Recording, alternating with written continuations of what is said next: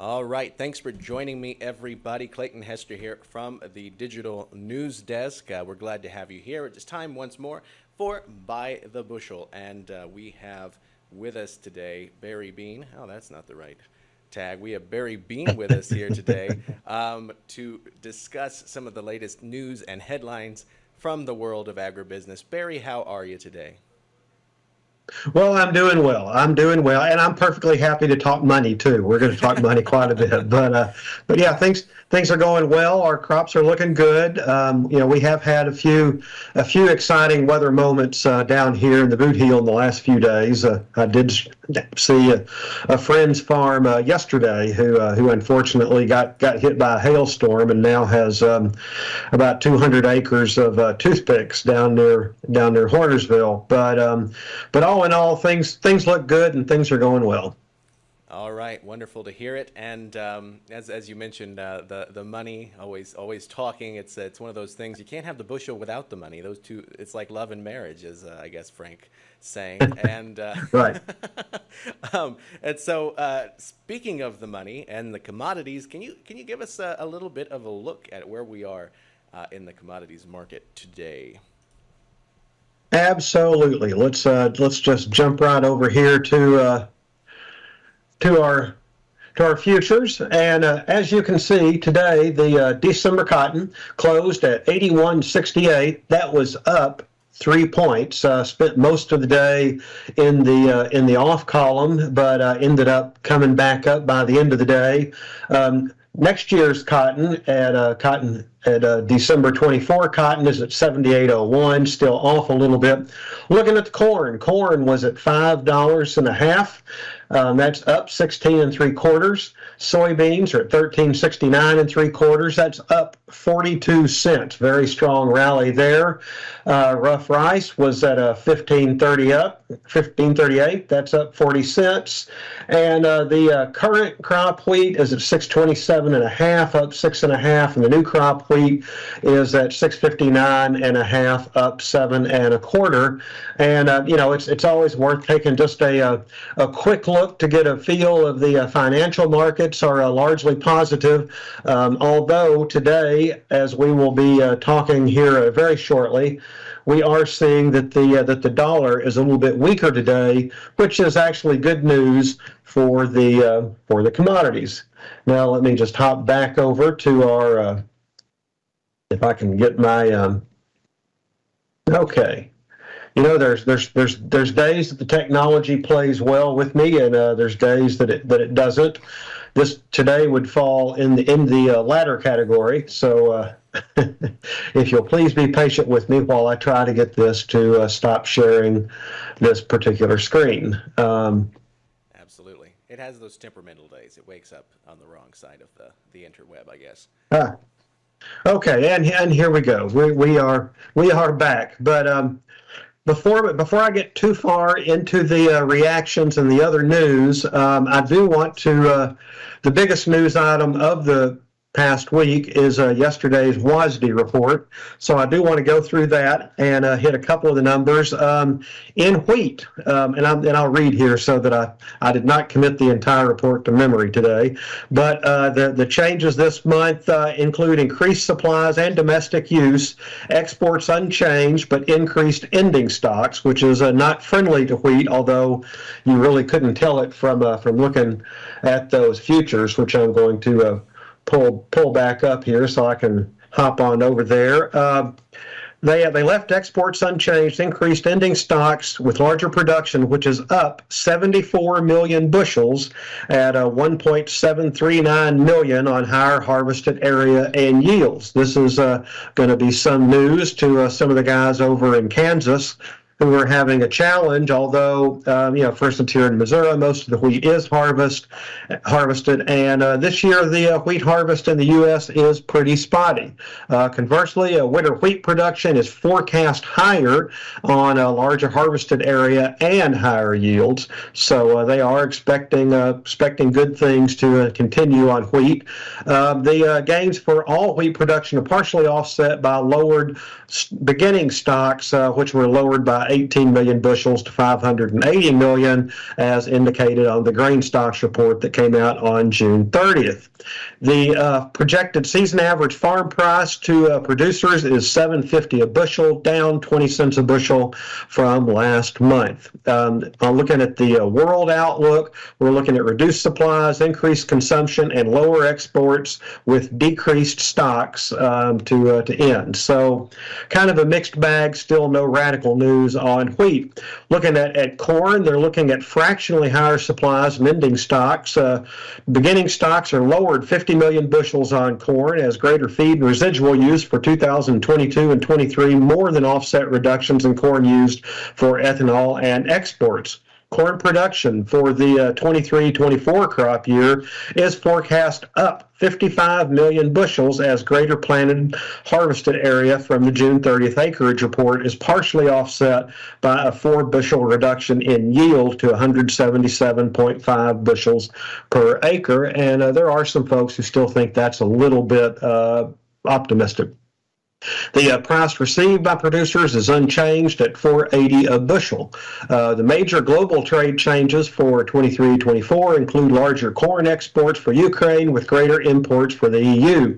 For 2022 and 23, the exports are higher for Brazil but lowered for Argentina. Corn exports are also raised for Ukraine, Russia, and the EU but reduced for the U.S. and India. Looking at rice, the outlook for the 23-24 rice crop is for larger supplies, exports, and domestic use. Larger numbers all the way around, but that will result in lower ending stocks. As most of us know, as you certainly know if you watch the commodities, ending stocks is clearly the most important of these numbers, so slightly lower ending stocks is good for rice producers. The average farm price is projected right now at $17 per hundredweight, down 60 cents from last month on reductions for both long grain and other states' medium and short grain rice. The 23-24 global rice outlook this month is for slightly higher supplies and consumption, increased trade, but greater stocks. So neutral to a mixed bag on world rice consumption. Soybean production is projected at 4.3 billion bushels, down 210 million on lower harvested acres. Harvested area forecast at 83.5 million acres in the June 30th acreage report is down 4 million from last month. Soybean yield forecast is unchanged at 52 bushels per acre, which, for a lot of our folks around here is certainly not the kind of numbers they're looking for. With lower production partially offset by higher beginning stocks, the 23-24 soybean supplies are reduced 185 million bushels. Soybean exports are reduced 125 million bushels to 1.85 billion on lower U.S. supplies and lower global imports. With lower supplies only partially offset by reduced use, ending stocks for 23-24 are projected at 300 million bushels, down 50 million from last month. So that should be positive for soybeans, certainly what we saw reflected in today's market. The U.S. season average soybean price for 23-24 is forecast at $12.40 a bushel, up 30 cents from last month. And moving right on to the most important crop that we talk about here, and that is, of course, cotton. The U.S. 23-24 cotton projections show lower exports and higher beginning and ending stocks. Not a friendly situation. Beginning stocks are 50,000 bales higher due to lower 22-23 disappearance, and 23-24 exports are reduced 250,000 bales due to reductions in projected world trade and U.S. market share. The U.S. planted area is 169,000 acres lower this month, as indicated by the June 30th acreage report. Harvested area is expected to be up 117,000 acres as rainfall in West Texas remains above median levels, and projected U.S. output remains steady at 16.5 million bales. Ending stocks are forecast at 3.8 million bales. We'll go into that a little bit more later. I'm taking this report as neutral to slightly bearish. That is 300,000 bales higher than last month's ending stocks, and the projected price received by U.S. upland cotton producers is 76 cents per pound this month, which is 1 cent lower than in June and is below the cost of production for some producers. For the global 23-24 cotton balance sheet, higher beginning stocks account for most of the 1.7 million bale increase in ending stocks. Beginning stocks are 1.1 million bales higher, as a 1.8 million bale increase in estimated 22-23 production spread over India, Brazil, and Australia more than offset a 675,000 bale increase in world consumption. A lot of interesting things to look at there. And going into some of the analysis there, it is important to note that the Chinese purchases are leading to some concerns that we're going to see Chinese demand taper off. Certainly, we've been listening to merchants complain about lower demand for exports throughout this calendar year, and we've seen the Chinese do this before in 2009, 10, 11, and 12, which led to the highest prices ever recorded for cotton, when the Chinese essentially hoarded the world supply and then realized they'd hoarded too much, started to dump it on the market, sent the market in a tailspin, and destroyed a major portion of the industry. So we'll be keeping a good look on that. Obviously, as we said initially, the grains reacted a little bit negatively to the reports yesterday. But as we talked today, with corn up 16 cents, beans up 42 cents, rice up 40 cents, apparently they got over it. So not a lot to worry about there. We're still looking at the markets doing what they always do, which is confuse any rational observer.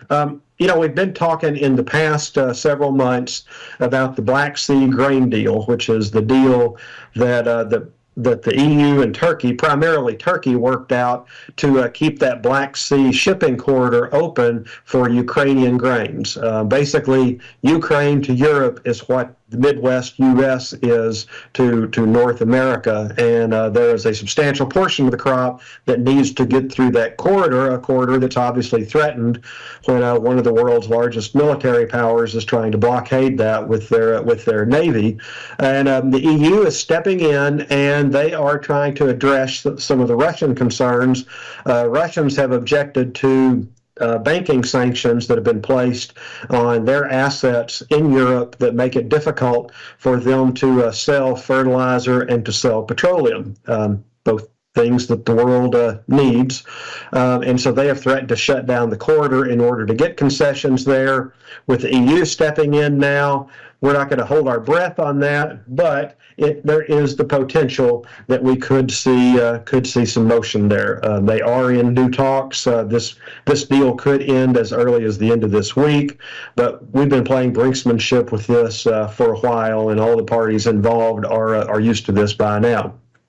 One final headline here before we start getting into stories, and that is that the United States government weather forecaster said that there is a more than 90% chance that El Nino conditions will continue in the Northern Hemisphere throughout 2023-24. So some of the weather patterns we're seeing right now that are a little different than what we've seen for the past 4 or 5 years should continue, and this obviously leads to an awful lot of uncertainty.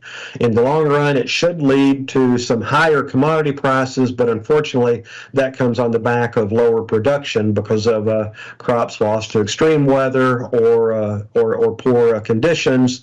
And they say here that the emergence of an El Nino weather event does threaten to disrupt the already uncertain look. So thank you very much, government authorities, for telling us that late breaking news. But the old adage about if you don't like the weather, stick around for a while, it's going to change. Well, in the macro level, talking about El Nino, if you don't like the weather, too bad, at least until next year sometime. All right. Great stuff. And so then we're looking at the story from a German publication about about Bayer, or up to the north of us, the corporation selling its crop science division. Now, what's up with that? We would think that that's a pretty relevant division, right? What kind of shift may this mark? Well, it has the potential to be huge for U.S. agriculture, well, actually for world agriculture, but it has the potential to have an outsized impact for those of us in Missouri, because when we talk about the Bayer Ag Technology Division, essentially we're talking about Monsanto. Some of y'all may remember that back in 2018, Bayer bought Monsanto, and they were pretty wildly enthusiastic at that time. Their CEO in June of 2018, Werner Baumann, had hailed it as a great day for the world's customers. And unfortunately, in August of that same year, the very first of the Roundup lawsuits was settled out in California, when a groundskeeper alleged that Roundup had caused cancer. Now, in the subsequent years, Roundup and Monsanto and Bayer have actually won 6 consecutive courtroom victories, and the science has been pretty clear that Roundup did not, in fact, cause that cancer. However, the cost of these lawsuits and the cost of settlements, and and the constant barrage now, I think most of us probably, when we get on Facebook, we have all sorts of lawyers. Certainly, if you're in agriculture, you have them wanting to know if you've used this chemical, if you've used that chemical. Basically every chemical we've used over the last 40 years, if you've used it, somewhere there's an attorney who would like to sign you up for a class action lawsuit against the people that make that chemical, to allege that everything you have from your sore back to pimples was caused by that particular chemical. Now, we're not saying that chemicals have always been safe or have always been safely used. We learn with every generation how to better use the technology, but it's certainly been an expensive process. So looking at this, Bayer is rumored to be talking about selling off Monsanto. We'll just call it Monsanto instead of talking about the ag division. This could have major ripples because we don't know what Monsanto would look like. It certainly wouldn't look like it did in 2018 when Bayer initially bought it. It wouldn't there is no simple off switch where you can go back to where we were.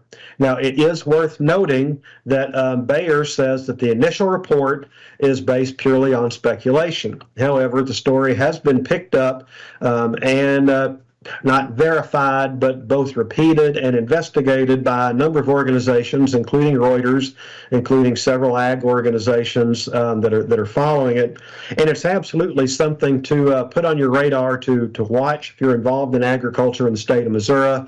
Actually, even if you're not involved in agriculture, Bayer is a huge employer and a huge part of the Missouri economy. In fact, along with Boeing and McConnell Aircraft, it's one of the largest economic players in our state.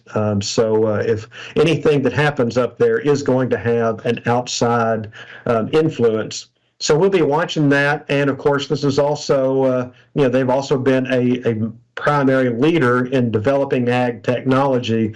A lot of the technologies that we have used in the last 40 years to increase yields, to reduce the environmental impact, to increase profitability, to fight weeds, to fight bugs. So seeing that potentially on the chopping block or on the sales block will have some long-lasting repercussions, and we're hopeful that whatever it happens, that either Bayer sticks with it and keeps that present here in Missouri, or if it does sell, that they are sold with adequate resources to continue the work that they've done over the last several generations.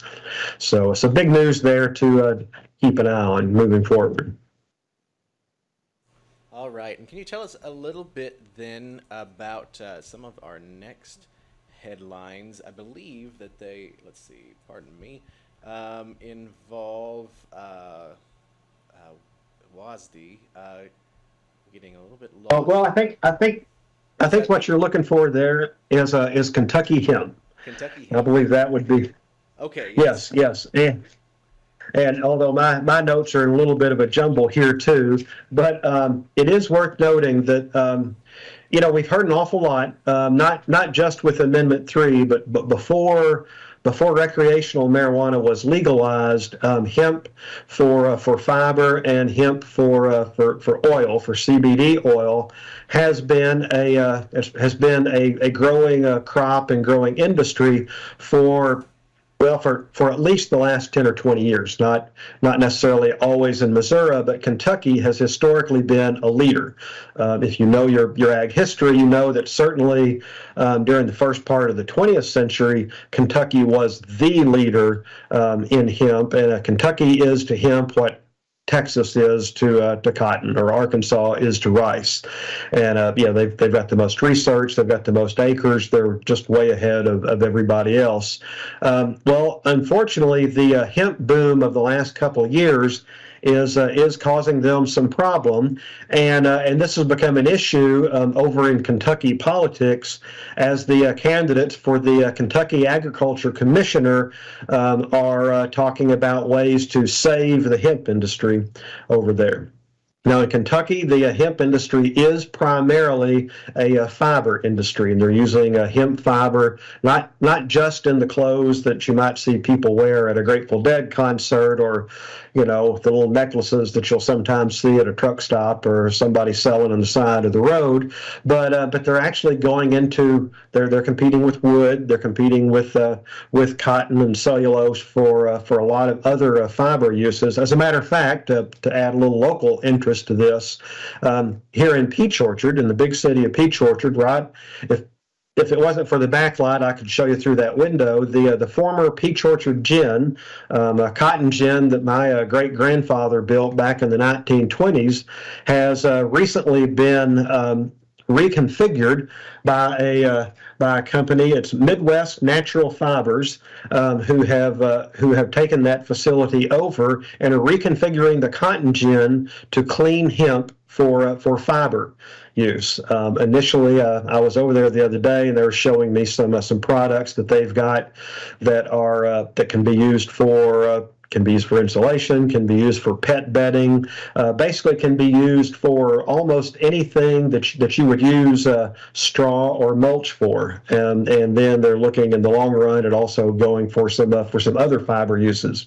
And now these folks, they're good, they're well funded, they seem to have their heads on straight, and they're doing a lot of great stuff. What they've run into over in Kentucky is that there are an awful lot of fly-by-night companies that have come in, and an awful lot of producers who are eager for an alternative crop, who are struggling with their corn, with their beans, with their cattle, and have seen some of the promises of $1,800 per acre net yield if everything lines up perfectly and you can grow a crop for CBD oil.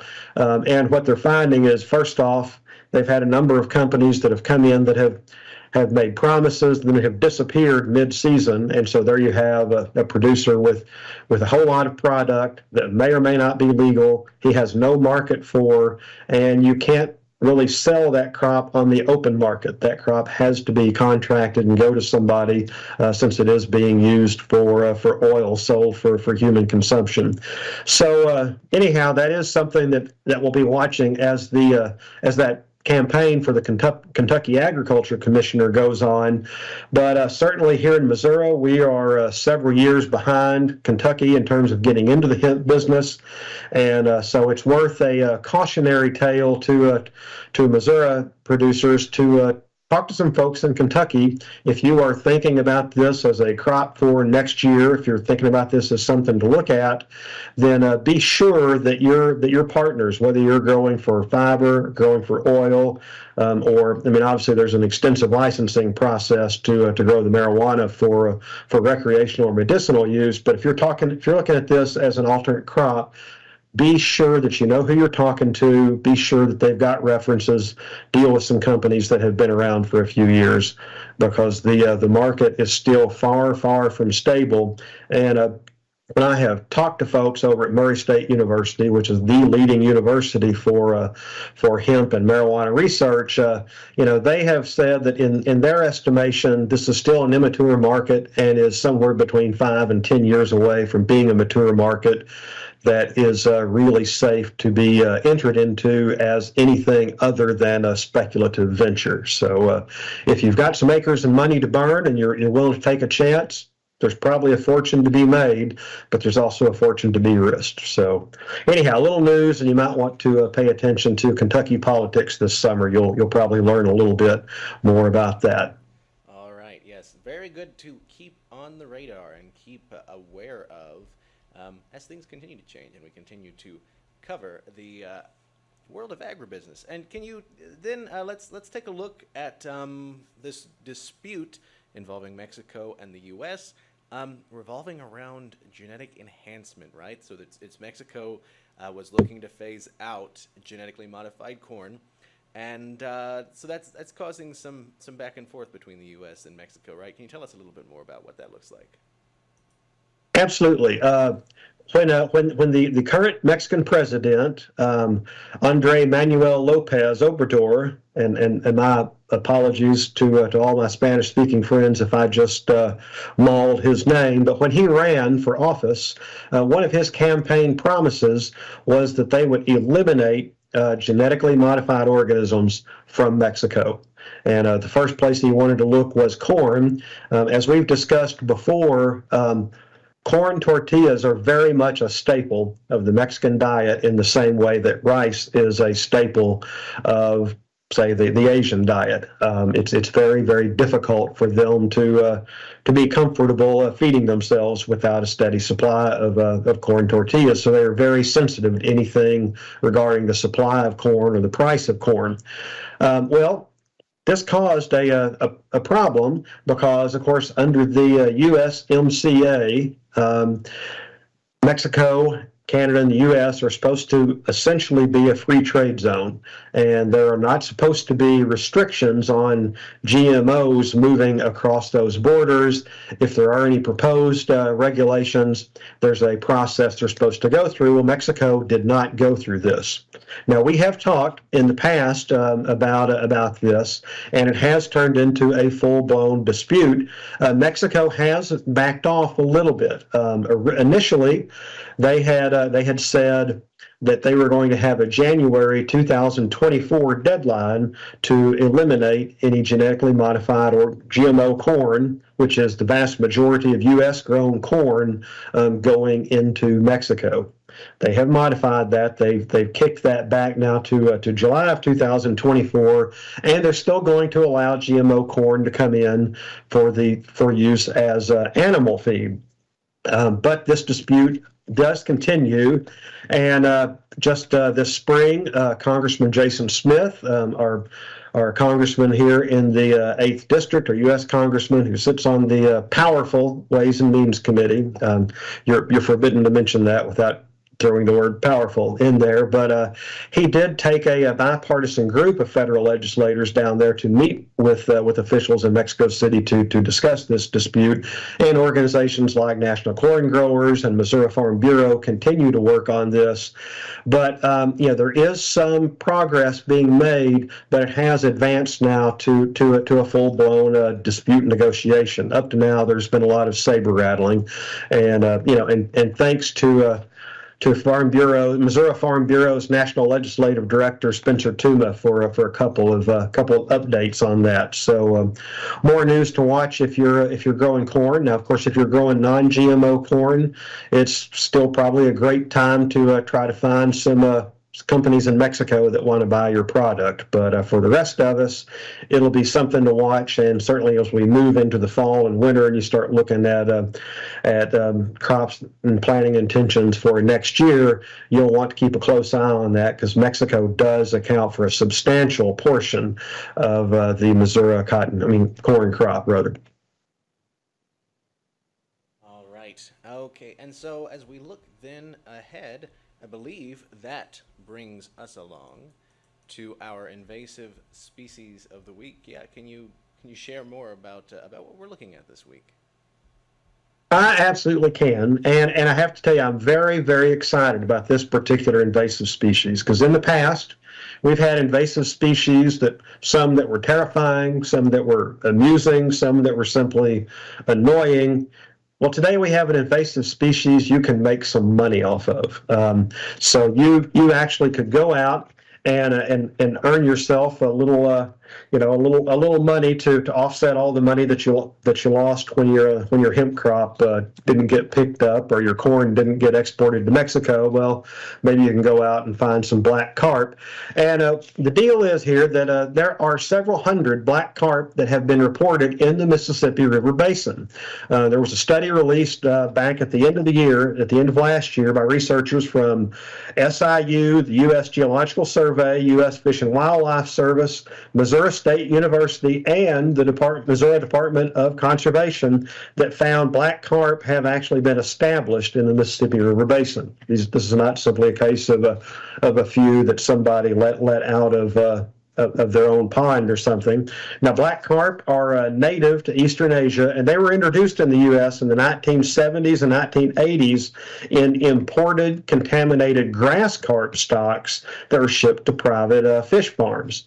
Now, there are very, very strict regulations on how these fish are to be kept, how they should get out, and knowing the USGS says they really don't know how these black carp got out, but it is very clear that they have. The species has now been reported in the Mississippi River, as well as the Kaskaskia, Horseshoe Lake, the Illinois River, the Ohio River, and more. They have reports, they've started a database of black carp sightings, and they have reports going back as far as 2013 that they are picking up. This year, between the Mississippi River, the Ohio River, Illinois River, and Horseshoe Lake, there have been 58 reports added to the database, and there have been 1,038 reports in the database since 2013. Although black carp have been reported in the U.S. for years, the December study was the first time researchers have been able to provide strong evidence showing the species has established itself. This is clearly a big problem because if it was just a few lone fish floating around out there, we wouldn't be that worried. But they are establishing themselves as a population. Now, also, it's worth noting the reason that they're a problem, other than just introducing a new species that you could go out and catch, is that they eat freshwater mussels.